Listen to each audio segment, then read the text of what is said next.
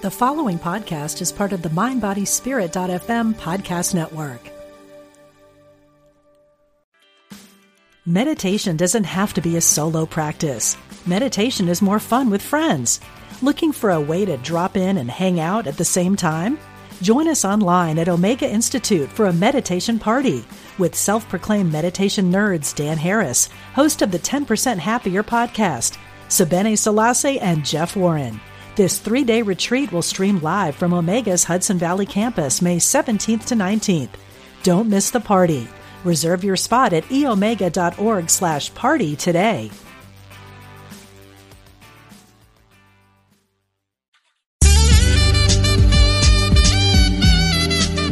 Unity Online Radio, the voice of an awakening world.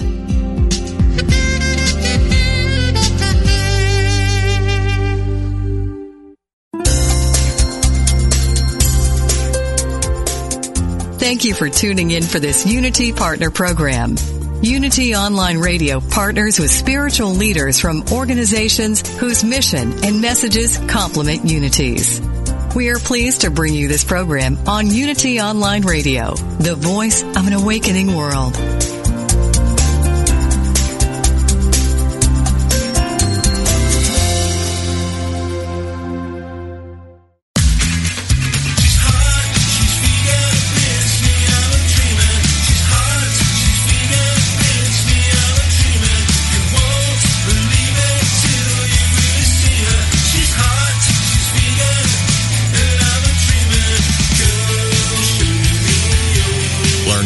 Better, get healthy, and help animals. Welcome to Main Street Vegan with your host, Victoria Moran. Here's a Main Street Vegan question for you. What's the hardest thing for you about being vegan? For me, it's knowing about the suffering. So much of it would end if really large numbers of people were to quickly move in a vegan direction. And it's frustrating that this isn't happening overnight. Other than that, being a vegan isn't hard at all. There are some minor inconveniences. I often have to eat sorbet for dessert when I'm out at a restaurant, or if I'm there for breakfast, I get oatmeal and some non-organic fruit. And if these are my worst problems, I'm the luckiest person who ever lived. I'm Victoria Moran, the host of this program and the author of the book from which I was just reading, Main Street Vegan. In fact, there's a whole lot going on under the Main Street Vegan umbrella. If you'd like to know about more of that, please check us out at mainstreetvegan.net. And right now, today, we have a fabulous program. Although I accidentally told a fib last week when I said that our guests today were going to be the Vegan Bros. It seems that the Bros have a new book coming out that they're not supposed to talk to until closer to its pub date. So we're going to have them on the show a couple of months from now, and it worked out so beautifully that today we can talk about somebody who has a brand new fabulous cookbook. In fact, she was just on the Today Show and Wendy Williams. She's been all over everywhere. And that is Jenée Claiborne. The book is Sweet Potato Soul. We'll be talking with her after the break. And right now, what really worked out well for this timing was that someone who's going to be attending Main Street Vegan Academy in the spring. If you don't know about the Academy, it's a program that I run here in New York City in person. It's really for real, not an online course. How cool is that? And she was saying, oh, I know about this wonderful sanctuary in Indiana, and it would be so cool if you could feature them because they want to expand. They want to expand to a place called Freedom, Indiana. What a cool place to have a farm sanctuary. And I said, oh my gosh, I do sanctuaries 4 times a year, and I think I'm pretty much done for the year. I've got them all scheduled out. Well, guess what? This opening happened. And I think that means that the powers that be want you to know about Uplands Peak Sanctuary. And Mark and Michelle Pruitt, who are with us today, the co-founders, they've been in operation there since October 2013. And big plans are afoot. Welcome, Michelle and Mark. Thanks. Hey. Thanks for having us. Well, I'm just so happy that this worked out. So you are the first, and I presume only, sanctuary in Indiana. How did you get the idea? How did you get started? Yes, we're the only farm animal sanctuary in Indiana, and basically what happened with Mark and I, we had been vegetarian for several years, and in May of 2011, I read a book by the co-founder of Farm Sanctuary, the first farm sanctuary in the U.S. and longest standing, and learned about what happens to animals to end up on our plate, and immediately went vegan. That was Memorial Day 2011.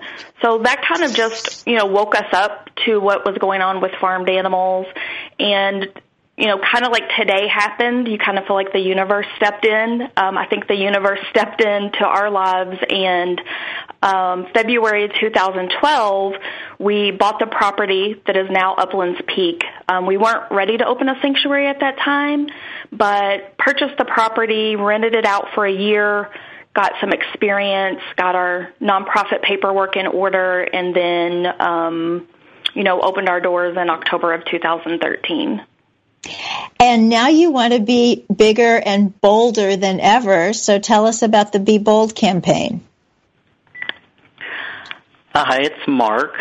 So, we kind of look at where we're at now. We have 20 acres, but we only have about 6 acres of pasture, so it's like this is our farm sanctuary starter kit, we think, and so we want to graduate to the main kit. So there's a 105-acre farm in Freedom, Indiana, and you're absolutely right. It is wonderful and not planned that we found Freedom in Indiana to move a farm animal sanctuary. And it is, like I said, so it's going to provide 60 acres of pastures, so we're going from 60 to 6. And so just space and conditions, we're in kind of a valley here, so with, the recent rains that the world's been experiencing and changes in climate, it's just gotten a little mucky around here at times. So we really, for just the health and well-being of the animals, we'd like for them to have more room, and we want to rescue more animals. We're interested in expanding and taking on more species. We're thinking about some rabbits and maybe some sheep in the near future. And also, it's just, we are in Indiana. Freedom is about 35 minutes west of Bloomington, Indiana, which is where Indiana University is. So there's a couple of major universities within distance. And also, Bloomington is more of just a touristy type town that tends to draw people anyway, and we're hoping to, connect to that community and get maybe people that wouldn't otherwise come here to come to the sanctuary. And we're close to Indianapolis, about an hour away, which is really great for us because those are all main areas of support for us. So more volunteers, more visitors, more donors, just a lot of reasons why we want to move. I heard something when you were speaking, Mark, that was really interesting, and I'm bringing this up because we're on Unity Online Radio. We're a Unity partner program. We're not talking about belief stuff. We're talking about veganism, and yet I know that you guys were part of Unity of Louisville for many years, and you spoke in the present tense you said, we're an hour from Indianapolis. Like this is already a done deal, and that, of course, is one of the Unity principles of seeing yourself where you want to be before you get there. So I have a feeling your Be Bold campaign is going to do very well. Now, you've already got matching funds offered for up to $113,000 raised, and we will put the URL for your campaign on fundly.com. We'll have that on the show notes at mainstreetvegan.net. For anybody who just happens to be sitting around with a pen right now, that's going to be https://fundly, facebook.com/peak-is-moving-to spelled out -freedom. And I know you didn't get that. We'll put it on the show notes. So we want to help you out. So tell us a story. Tell us an animal story about somebody that you've rescued who lives at Uplands Peak. Yes. We'd like to share the story. We like to share the story of Lucy and Tulip. And Lucy is a young pig. She's about 4 years old, and she fell off of a truck, which is something that is pretty common with pigs, actually, because they're transported at a small age to larger farms to, be fattened up for slaughter. And she was fortunate enough to fall off of the truck, and a passerby saw her and knew that she would, one day be pretty large, which she's probably 550, 600 pounds to date. So when Lucy came, she didn't really fit in with our other pigs. And as much as we tried, it just really didn't work. She was too scared and too timid. So she became friends with a few of our goats, Twiggy and William at the time, and we felt like she was pretty lonely. Almost all species prefers to have a companion, a BFF that is their same species. So just a few months after Lucy came, we got another call for a pig named Tulip, who was also rescued from a factory farm, and a family had taken her in. She lived in the house and once again became much too large to be in a living room. She's, again, about 550, 600 pounds. And so the same sort of story, Tulip had a friend, a goat, and due to the family situation, they had to rehome the goat, and then Tulip was by herself. She was very depressed. When she came here, she was overweight, and you could just kind of see her eyes were lifeless, and just her demeanor. It's kind of like she had given up, and it's always kind of a little emotional, because one of the things that we get to do at a farm sanctuary is see someone's transformation and their healing. And the first day that we introduced Lucy and Tulip, they just connected immediately. They were running around the pasture. Tulip was wagging her tail, which pigs do, just like dogs when they're happy. And the two have been inseparable ever since. They are the best of friends, like any of us would have. They argue. They fight over food. They snuggle. They don't like to be very far apart from one another. And it's just one of those stories where, we really got to see them blossom, but also just get to see the emotional depth of these individuals and, witness their friendship and their companionship, which is also very sweet. It is, and just the fact that they have names and that you're talking about their emotional lives. I think if people out there who don't think about this kind of thing would just stop for a minute and get it, that the richness of life isn't just for one species. I think if we could wake up to that for 10 seconds, the whole world would change. Yeah. And sanctuaries like yours really do an amazing job in helping people come to understand that. So for people who are already vegan or moving in this direction and really care about animals, why should they visit a sanctuary, or why should they volunteer at a sanctuary? Well, we really think it's interesting doing what we do, and you look at your Facebook every day and the vegan community, and there's a lot of sadness among people just because they are just overwhelmed and feel helpless about the situation of animals, and they sit there all day seeing all the horrible videos and reading everything so negative.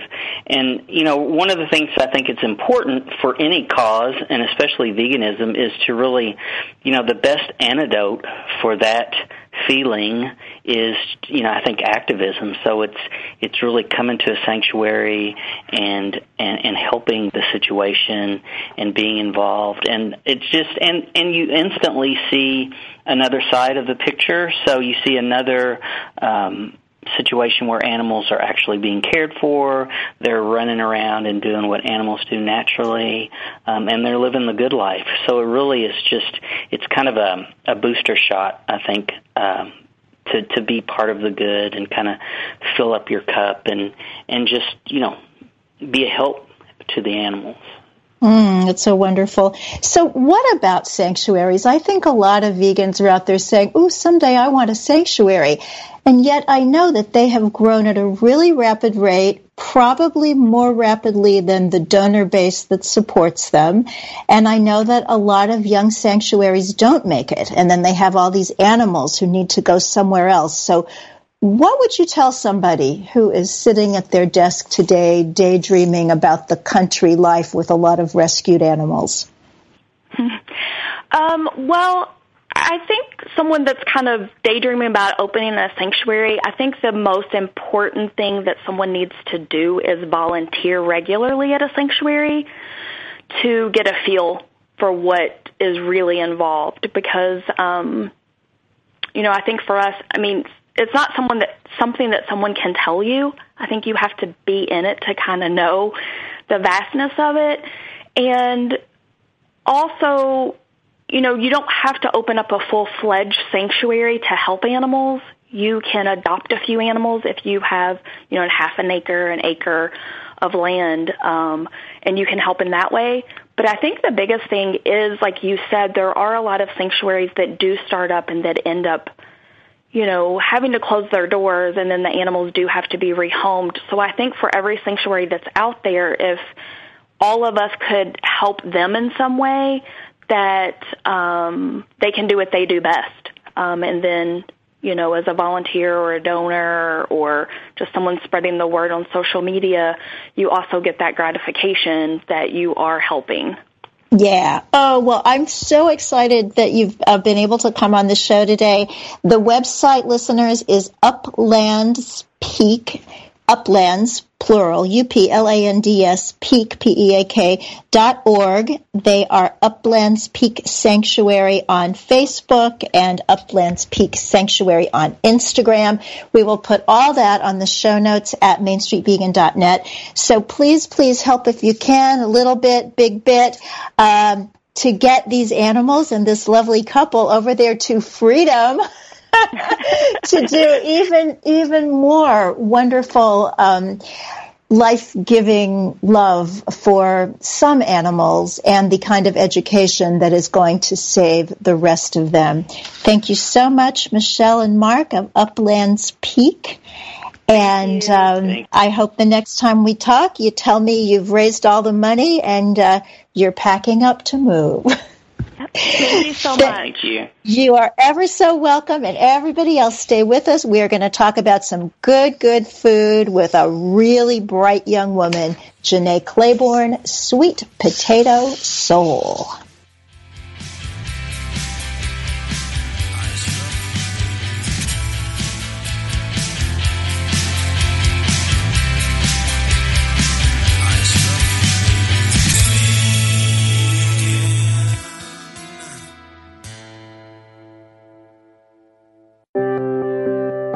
Unity Online Radio brings you inspiring programs on a variety of spiritual topics. Giving to the network is now easier than ever. Simply text Unity Radio to 72727 from your smartphone. You can make a one-time or recurring donation. Your gifts help us offer enriching spiritual programs that reach listeners around the world. Text Unity Radio to 72727. Thank you for your support.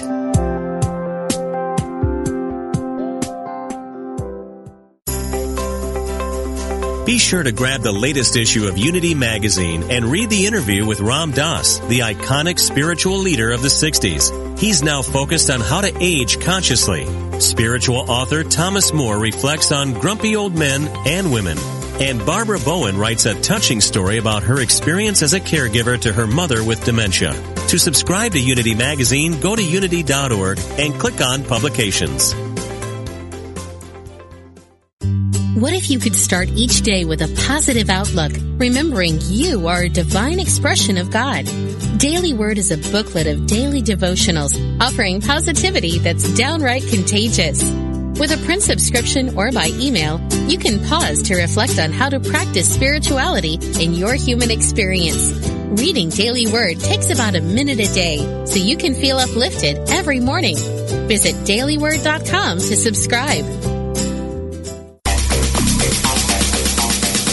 At Metaphysical Romp 2, we demystify metaphysics to help you live life at a deeper level. One of our key principles is the recognition that you always have the power to choose how you respond to any situation. Instead of asking, why did this happen to me? A better practice, which aligns with the metaphysical principles we share, is to ask yourself the question, how can I use this for good? We promise you'll experience a transformation in thinking that will reap huge dividends as you master the art of living metaphysically. For new perspective and spiritual insight, listen to Metaphysical Romp 2 with co-hosts Reverend Paul Hasselbeck, Reverend Bill Holton, and Reverend Cher Holton. Tuesdays at 2 p.m. Central Time, here on Unity Online Radio.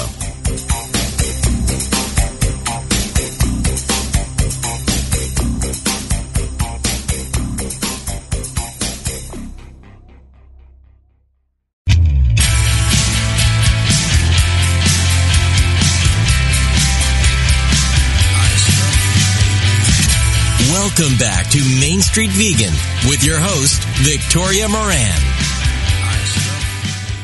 Hey everybody, welcome back to the Main Street Vegan program. So happy to have you here. If you're a regular listener, you know that every now and then I have an advertiser. Haven't done too much of that. And what I want to tell you about now is something, this is not an advertiser, but I want to be always so upfront about everything that I do. And I want to tell you that I believe so much in this product that I have become an affiliate. So that means that I have a code, and if you put that code in, then you save 10%. And I get some kind of cut from that, and I don't even know how much it is. And the fact is, I love this product so much that I would totally tell you about it, even if they had not asked me to be an affiliate. In fact, that's why they asked me, because I was telling everybody. They said, don't you want to be an affiliate? So just to be totally clear, I'm an affiliate, but I'm going to tell you about this because I think this is just the coolest product ever. It is called Complement, Complement. And what is so cool about it is that it provides the 3 nutrients that people argue with vegans about, and rightfully so, one being vitamin B12, which we just absolutely need. Those early vegans in England, some of them did so well, and some of them died. And that was because they didn't know yet about vitamin B12. Well, we know now, and in deference to them and to take good care of ourselves, we need vitamin B12. Vitamin D3, you used to couldn't get it in vegan forms, and now you can. Most people probably need that. You can check with your doctor about your vitamin D levels. I know I certainly need it because I'm always wearing hats and gloves and umbrellas to take care of my skin. And then the fully formed omega-3 fatty acids, DHA, and EPA. You know, we can get ALA, which is an omega-3 fatty acid, when we eat flax and walnuts and chia, and yet nobody really quite knows how well any particular individual translates that ALA into these usable forms that are so good for the brain, the heart, really necessary in prenatal nutrition. So, this product gives you all 3 of those things in a spray. Seriously. You just spray it in your mouth, 6 little sprays, and that's it. when I found out about this product, I was actually worried about my husband not getting DHA, EPA, because he just doesn't swallow pills. He could get the chewable, B12 and vitamin D. He just wasn't getting the fully formed omega-3 fatty acids. Well, now he is, and that's because of Complement, which was formulated by Pamela Ferguson, who's the wonderful PhD RD who's appeared on the program, and also Matt Frazier, the no-meat athlete that I know a lot of you follow. So if you are interested and you want to get some of your very own and try it out, I made a tiny URL to make it easier for you to get where you're going. And it's that would be V for Victoria, Loves Complement. But I spelled loves, L-U-V-S. tinyurl.com/V loves complement. And if you put in the discount code Main Street Vegan, you get 10% off. Okay. I don't sell stuff. My mother was a great salesperson. I think it skipped a generation, but I really do love this stuff and wanted to let you know about it. So thank you for that indulgence. Without further ado, may I introduce not only someone that I admire tremendously because she really is the real deal, but someone that I'm also very proud to call a friend, and she is Jenée Claiborne. Her brand new, absolutely exquisite book. Oh my gosh, the photographs alone are worth the price of the book, and then you get into these amazing recipes, and it's just heaven. Culinary vegan heaven. It's called Sweet Potato Soul, 100 Easy Recipes for the Southern Flavors of Smoke, Sugar, Spice, and Soul, from vegan chef, blogger, and YouTuber Jenée Claiborne. Welcome to the program. Thank you. I'm so happy to be here. Well, it is absolutely splendid to have you. You're just somebody that I admire so much. Now, tell everybody what you were doing when we met and what your life is like now. Sure. Well, I've always been a big admirer of you, Victoria. And we met when I was working at a vegan restaurant in New York, Peace Food Cafe. And you were a regular. I saw you eating there and we met there. And back then I don't know. I had no idea that I was going to be doing what I'm doing now back then, but I was still very passionate about, this lifestyle. So I was interested in turning it into something, but I didn't know what it would be. And what started? Was it the blog first for you? Yeah. Actually, okay. So I started the blog before I became vegan. I was always in love with food, always loved eating, always loved cooking. So I started my blog almost around the time that I started working at Peace Food. That Peace Food it has meant a lot in my life. I think working there also inspired me to start the blog because I was surrounded by food. And then I became vegan a year after. So the first year I was vegetarian, had the blog, and there's some, vegetarian recipes, but I was already experimenting in vegan cooking, baking, all those things. And, so I became vegan in 2011, made the blog fully vegan, and also at that time I started my YouTube channel just for fun, just as a hobby. But yeah, now I've been doing it for quite a long time. So you are Sweet Potato Soul everywhere. That's how we can find you. Okay. How brilliant. It's you, and yet you and your alter ego are just so compatible. So compatible. So when you said you had always been into food, you had a kind of culinary guru in your childhood. Tell us about her. Yeah, my grandmother, my Nana. She is I love that you called her a culinary guru. That is so perfect because she is such a foodie, loves to eat, loves to cook, loves to be in the kitchen. Even if she's just in the kitchen, cleaning the kitchen, or just like standing in the kitchen, she likes the kitchen. And I'm definitely like her because I always saw her being in the kitchen and being so happy and being able to express herself and to, she loves feeding people, and of course feeding herself. So the kitchen to me, since I was a little girl, since before I can remember, has always been a place of love and comfort and just joy and creativity. And she is an amazing cook. Everything she makes is delicious. So yeah, I always love to eat her food. So that really inspired me early on to love food and love being in the kitchen. Now, you used 4 beautiful words to describe her kitchen, and you said love, comfort, joy, and creativity. And I'm sure that's not everybody's memory. Right. So what would you tell somebody who doesn't have those kind of food memories from growing up? How can we start making them in adulthood? Well, I actually had my grandmother's, kitchen, which was amazing. And like I said, all those words, very positive. And I lived with her from the time I was, I think, 4 to 7 or 8, her and my mom. But when my mom and I moved out, my mom bought her own home and we moved out. And my mom was a single mom. My mom does not like to cook. So our kitchen in my mom's house was more of just a place. I remember like we needed to wash the dishes. Like I remember almost like grunt work. I remember it being a little bit darker, not as full of life as my grandmother's kitchen. So I had both growing up.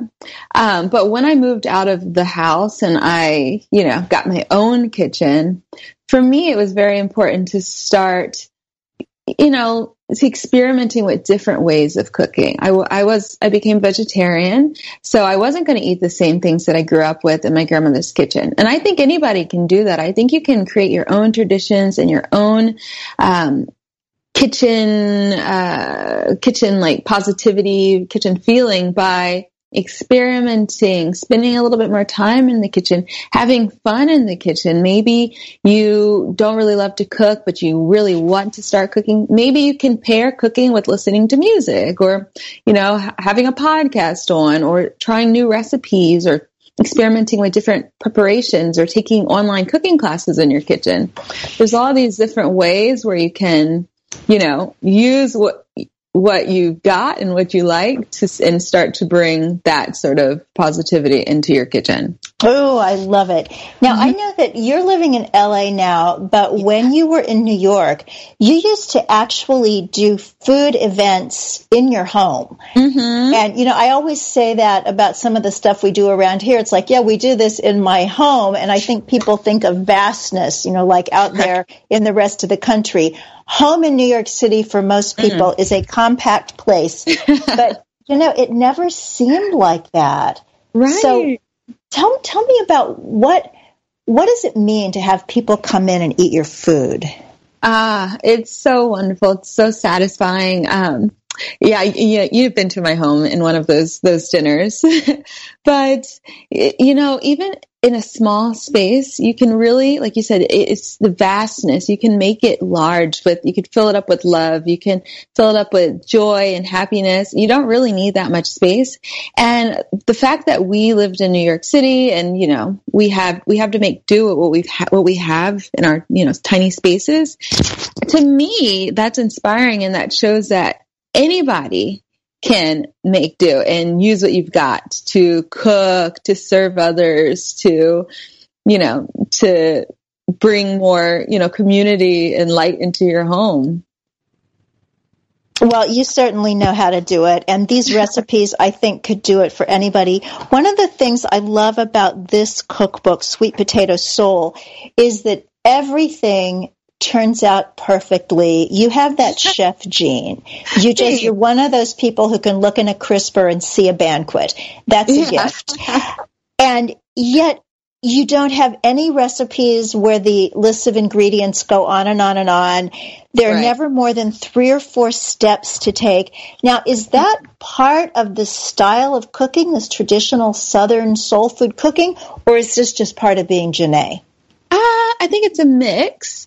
I mean, it's not as elaborate and difficult, say, as like making French pastry, and it doesn't take as many steps. But it's definitely a mix. For example, if you're making the étouffée or the gumbo and you're making a roux, the roux does take a little bit of time, but it's basically you're just standing over it, or making grits.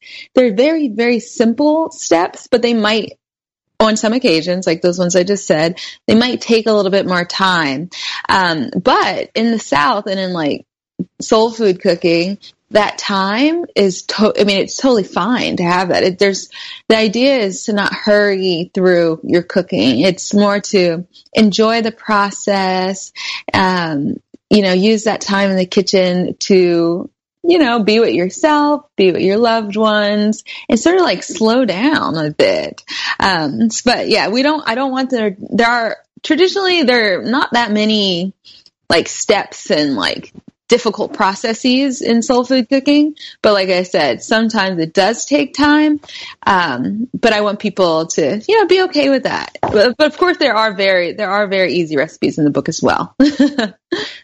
Well, the ones that I've tried have all been easy, and maybe that's good, because that's the only kind of recipes I make. But easy and really, really wonderful.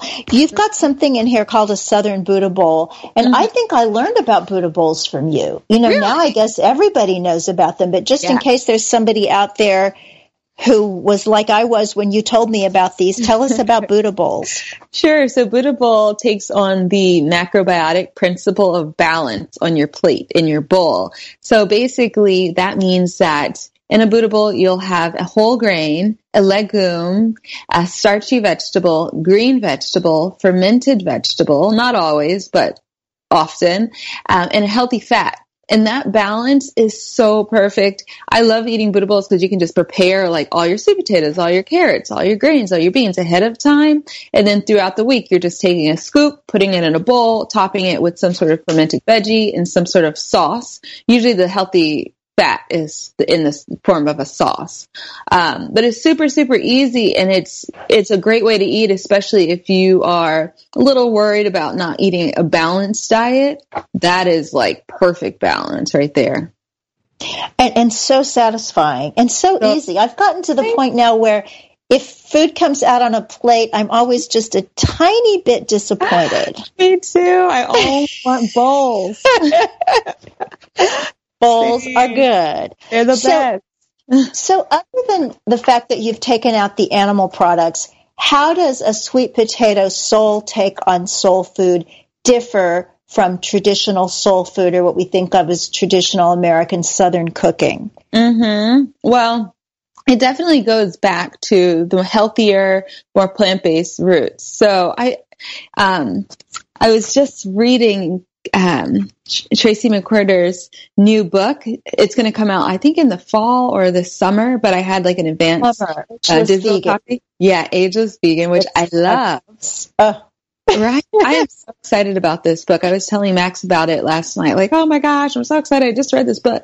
But her mother, who's 80 years old, tells this amazing story of how, I've heard this story from my family, my grandfather, my grandmother also, where they grew up in more rural settings. Her mother grew up in South Carolina, and then she moved to the big city, moved to DC, and she, for the first time, started eating more fried food, less healthy food, because when she grew up, she was eating soul food, and she was eating very little fried food, a lot of fresh food. They had their own garden, a lot of beans, whole grains. They ate very little meat and other animal products, and that was the norm back then.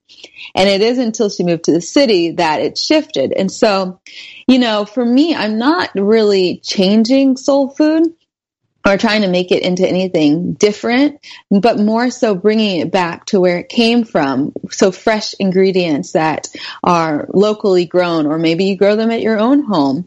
Vegetables, legumes, whole grains, just reclaiming that for the cuisine, and reclaiming what people think of as soul food, because, a big part of why soul food has been perceived as being unhealthy, fried, fat-laden it's very recent, and it's since, the industrialization of the food system, one, but two, also the Great Migration. So the migration of Black people from the South into northern and, Western big cities where they weren't growing their own food anymore. They didn't have the space. They were living in apartment buildings and brownstones and townhomes and things like that.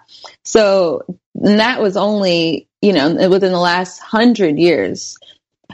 So this is new that we're eating this way. So I just want to basically take it back to where it used to be and where it came from. That is fascinating, because I learned something similar when we traveled in China quite a bit back in the 90s, my daughter and myself, and I was so surprised that Chinese food in China was a little bit like Chinese food in America, but it was really different, too, because it was, I mean, obviously we were eating all vegan, so it was all vegetables, but even people that were eating meat, very little meat, very much less fat. Right. It was a very much lighter kind of diet. And so I think sometimes in culinary translation, some of the healthfulness is lost. Right, exactly. And that's the case for almost all cuisines, like traditional cuisines. I have this great book, and I always recommend it. I love it. It's called Decolonize Your Diet. And it's it's not vegan. It's a vegetarian Mexican cookbook written by two Mexican American women from the Bay Area. And they study, and the book is half recipes and half like scholarship, basically. And they write about the traditional roots of Mexican cuisine throughout the country of Mexico.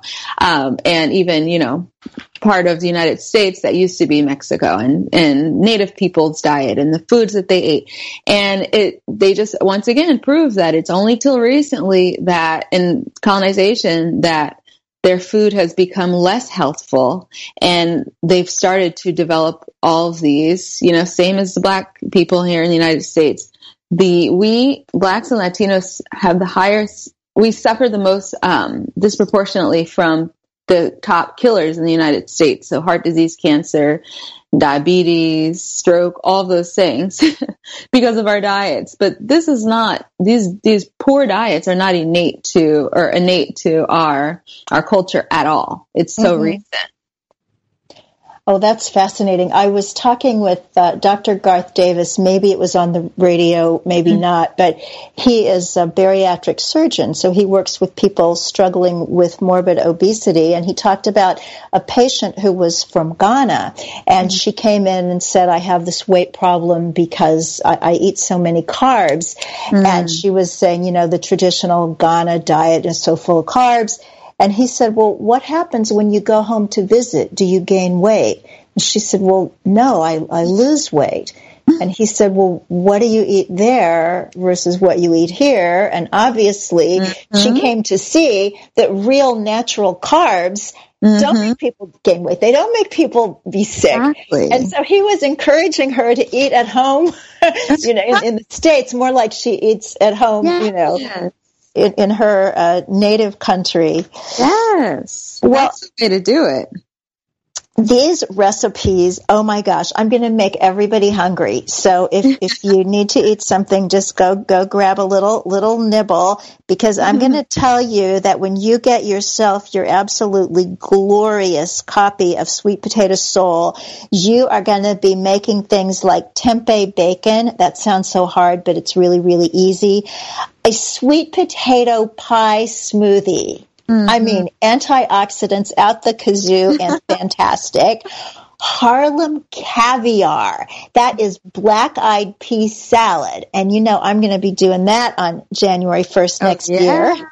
Probably between bourbon barbecue sauce. Got to have some of that. Skillet cornbread.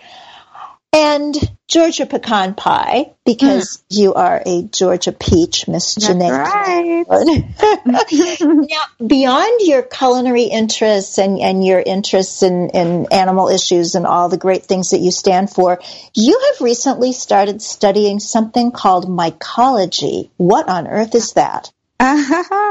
So that's mushrooms and the study of mushrooms and fungus. And oh my goodness, I am just so fascinated. I'm not studying it on like a formal level, but it's one of my hobbies, watching YouTube videos about mycology. And I do take some, mushroom supplements also, and just experimenting with different ones. And not even just the mushrooms that you can eat that are medicinal. I'm fascinated by just fungus in general. Like when I see a piece of fruit that started to, grow mold and quote unquote go bad, I'm fascinated by it. And before I would look at something and be like, something like that and be like, oh my God, that's disgusting. Get it out of here.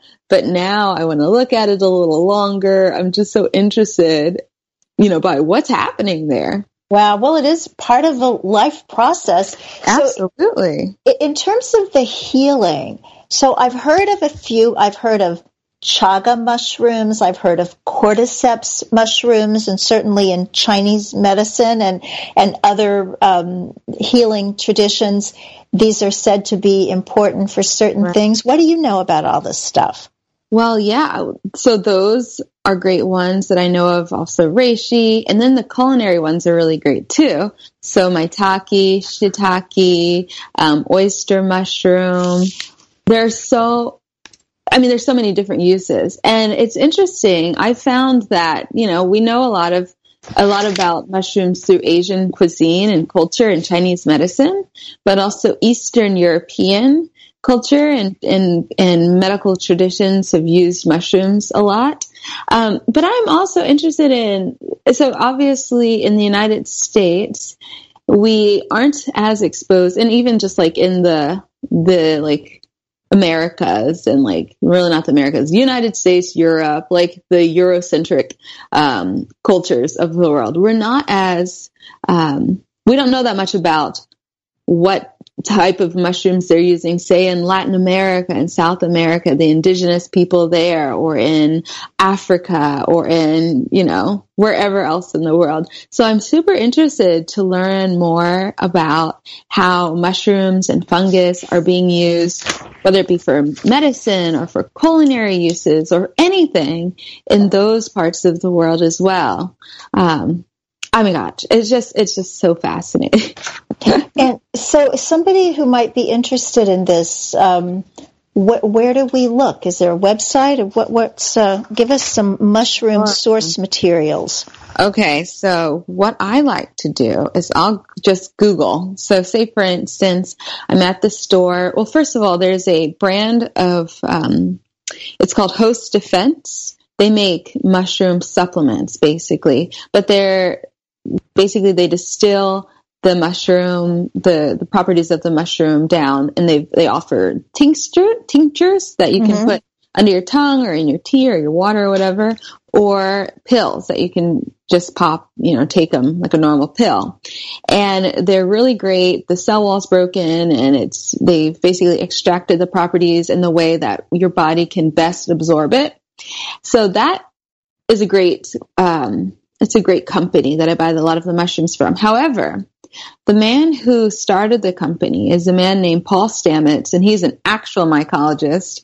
He's a scientist of fungi and mushrooms, and he has so many talks. If you search his name, Paul Stamets, on YouTube, or you can even, put it in the iTunes app, or just Google him, his talks will pop up, his books will pop up, and he has been studying mushrooms for decades and decades, and has had all these different discoveries, and he's a published scientist, and he's worked at huge government groups and universities and so much. So he's my favorite source for mushroom knowledge, and his company is my favorite source of mushrooms that I would buy for medicinal use.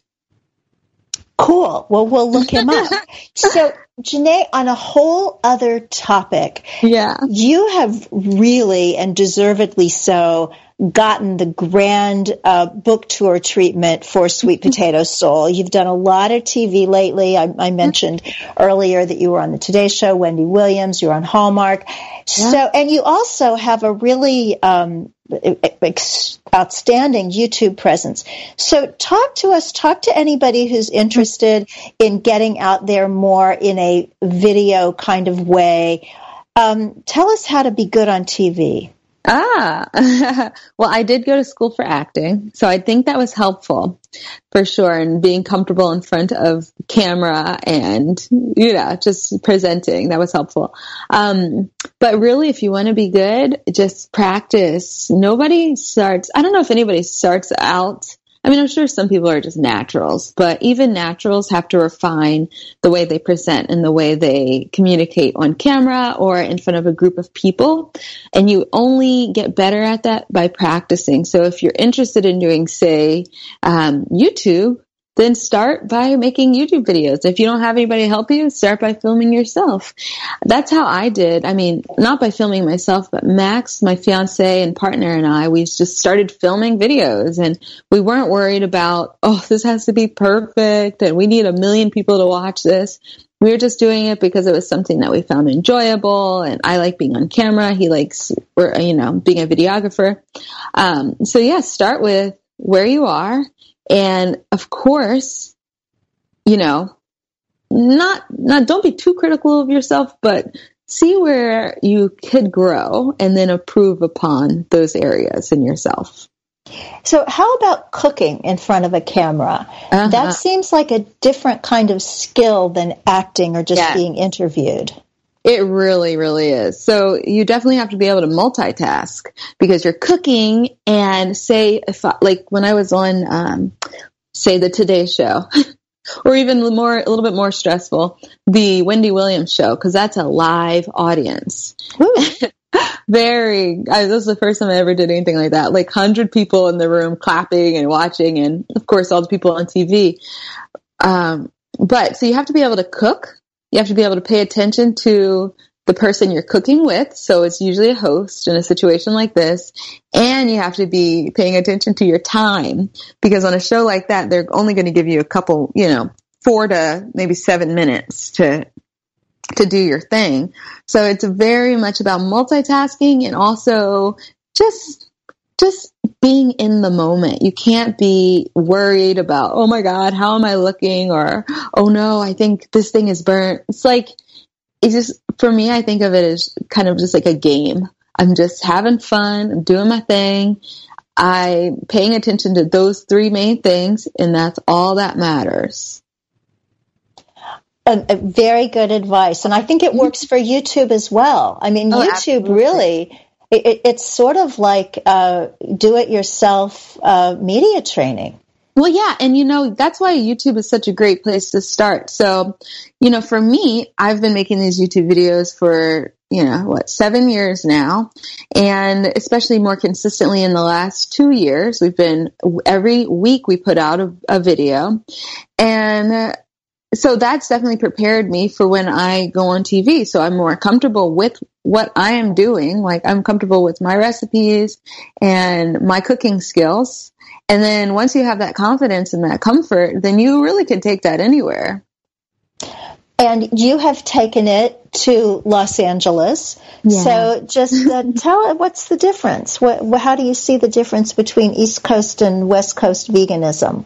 Wow. So living in New York and being vegan, I felt like I knew all the vegans. I'm sure I didn't, but the vegan clique, there's like one really strong vegan group, and we all know each other. But here, I can't even keep track. I really can't. It seems like being vegan it's not so much a thing, it's just more of the norm. And there's all these different vegan groups. So I truly can't keep track. There seems like there's a vegan event every week. There seems like everybody's either just vegan and living their lives, and they're not like a vegan professional in any way, or they're a YouTuber, an Instagrammer, a blogger, a chef.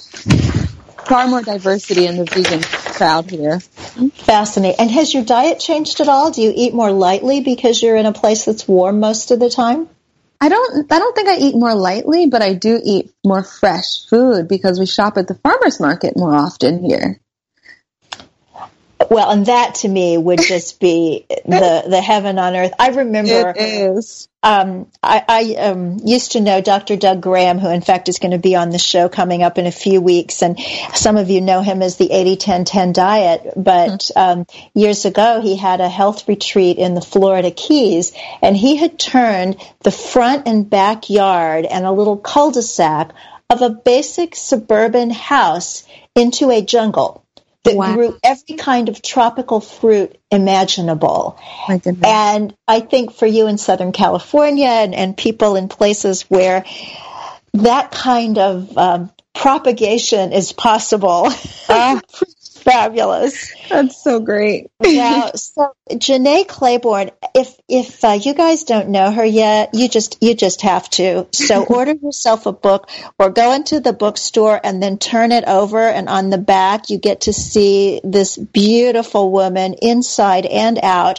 Her website is sweetpotatosoul.com. She's Sweet Potato Soul on Facebook, Twitter, Instagram, and YouTube. So gosh, you can go watch her right away. So just our last 30 seconds, you're getting married. Do you have the vegan menu yet? Oh, not the menu yet, but I think we have the cater, though I can't say who it is yet. We have to leave it as a surprise for our YouTube viewers and also the people who read my blog. But I think we've got the person, and it's going to be amazing, delicious. I can't wait. Oh, I'm sure it is. And we wish you and your intended the most wonderful, wonderful life together. It's certainly starting off with a bang. Oh, bless you, Janae. You're just such a great person. And everybody listening, I know if I knew you, I'd love you just the way I love Janae. So thanks to Jeff, our wonderful engineer out there at Unity Media Network, and to everyone listening, God bless you. Eat your veggies.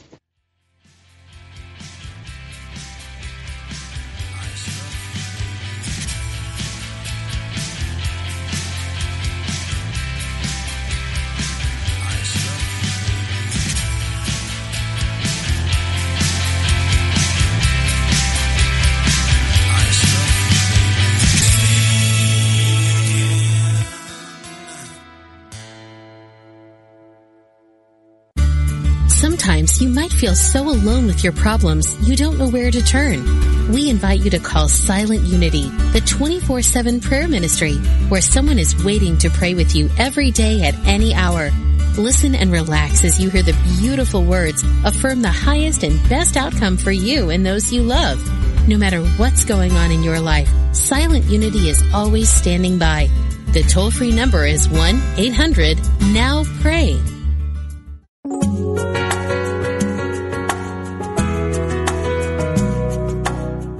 Spirit of Recovery is the place where spirituality and recovery meet, where we support your spiritual growth. Reverend Anna Schaus, Ph.D., interviews down-to-earth guests who share with you how they keep going and growing in recovery. Spirit of Recovery is the place to get practical tips and join in lively discussions on topics that matter to recovering people. This program welcomes everyone who wants to know more about recovery. Join Anna and her guests live every Tuesday at 4 p.m. Central Time on Spirit of Recovery, where we talk about what keeps you growing. Only on Unity Online Radio, the voice of an awakening world.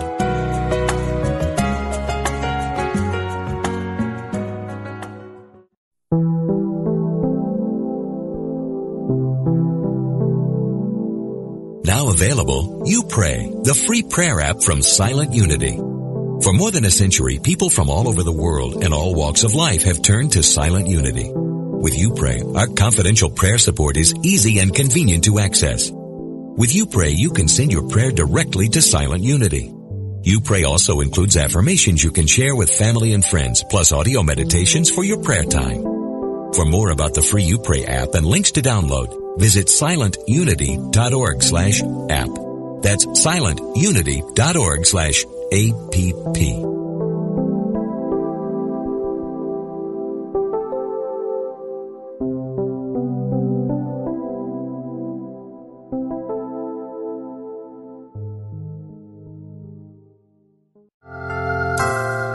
carpenter was working at a cathedral.